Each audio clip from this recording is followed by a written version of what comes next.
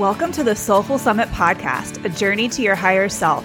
I'm your host, Haley Peel, a life coach and pharmacist, where I will help you elevate your self-care, reclaim your energy, and align with your true north. We will chat about holistic living, adventure, raising your energetic vibration, and how to connect with your higher self. Let's dive in.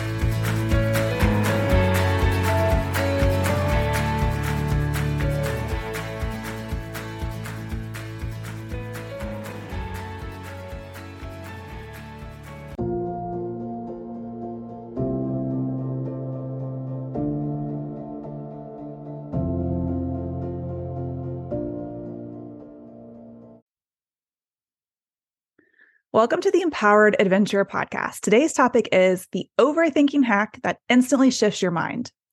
So our brain processes about 70,000 thoughts a day.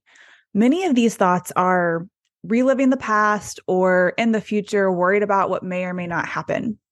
Here's the truth. You can direct your thoughts. Your mind is your house.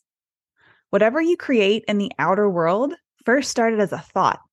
So why not align your thoughts with what you want to create? I remember when I was finishing up pharmacy school back in the day, and I was applying to pharmacy residencies. I was set on matching with a program out west, Colorado, Washington State, or Utah. Those are my top 3 states. Well, match day came and I didn't match. I remember this day, I was devastated. My mind raced over and over. I can still remember the panic that I felt. My thoughts led me to worst case scenario. At the time, I couldn't stop the negative thought process. I was never going to get a residency. I was never going to get the job I wanted. I was going to be stuck in a job I hated on repeat. Well, that negative thought pattern, if left unchecked, can make you physically ill. And these thoughts in our mind, what fires together, wires together. And we continually kind of get stuck in this habitual negative thought pattern. And that can, again, make you physically ill. And it's not directing energy to what you actually want. You're focusing on what you don't want. So here's this overthinking hack that can help you shift your mind. So I want you to think back a year ago. Imagine yourself a year ago today. So I'm recording this on November 26th. So what were you doing? What were you worried about on November 26th, 2021? Okay, so think back 6 months ago. What were you worried about on that day? Chances are many of the day-to-day things that we allow ourselves to worry about, we forget. A couple weeks from now, 3, 6 months from now, a year from now, we forget. We don't remember exactly what it was we were worried about. So remembering this hack can create space and it can instantly shift your perspective. It just slightly loosens the grip your current worrying thought has over you. Here's another hack. If you notice yourself, you're worried, you can't stop worrying about whatever it is, the email you sent, the last interaction with your best friend or your mom or your child, and you notice yourself, you're worried about this, you're thinking about it, I want you to set a time of day to worry.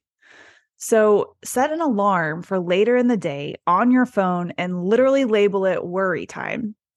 Set it for 7 p.m. or whatever time works for you, and then just go about your day. Remember to breathe, be in the present moment. And when that thought comes up, that worrying thought, just, oh, wait, nope, not now. I'm not going to worry about it now. I'm going to worry about that later. And just come back to your breath, come back to your present moment. Keep that practice up.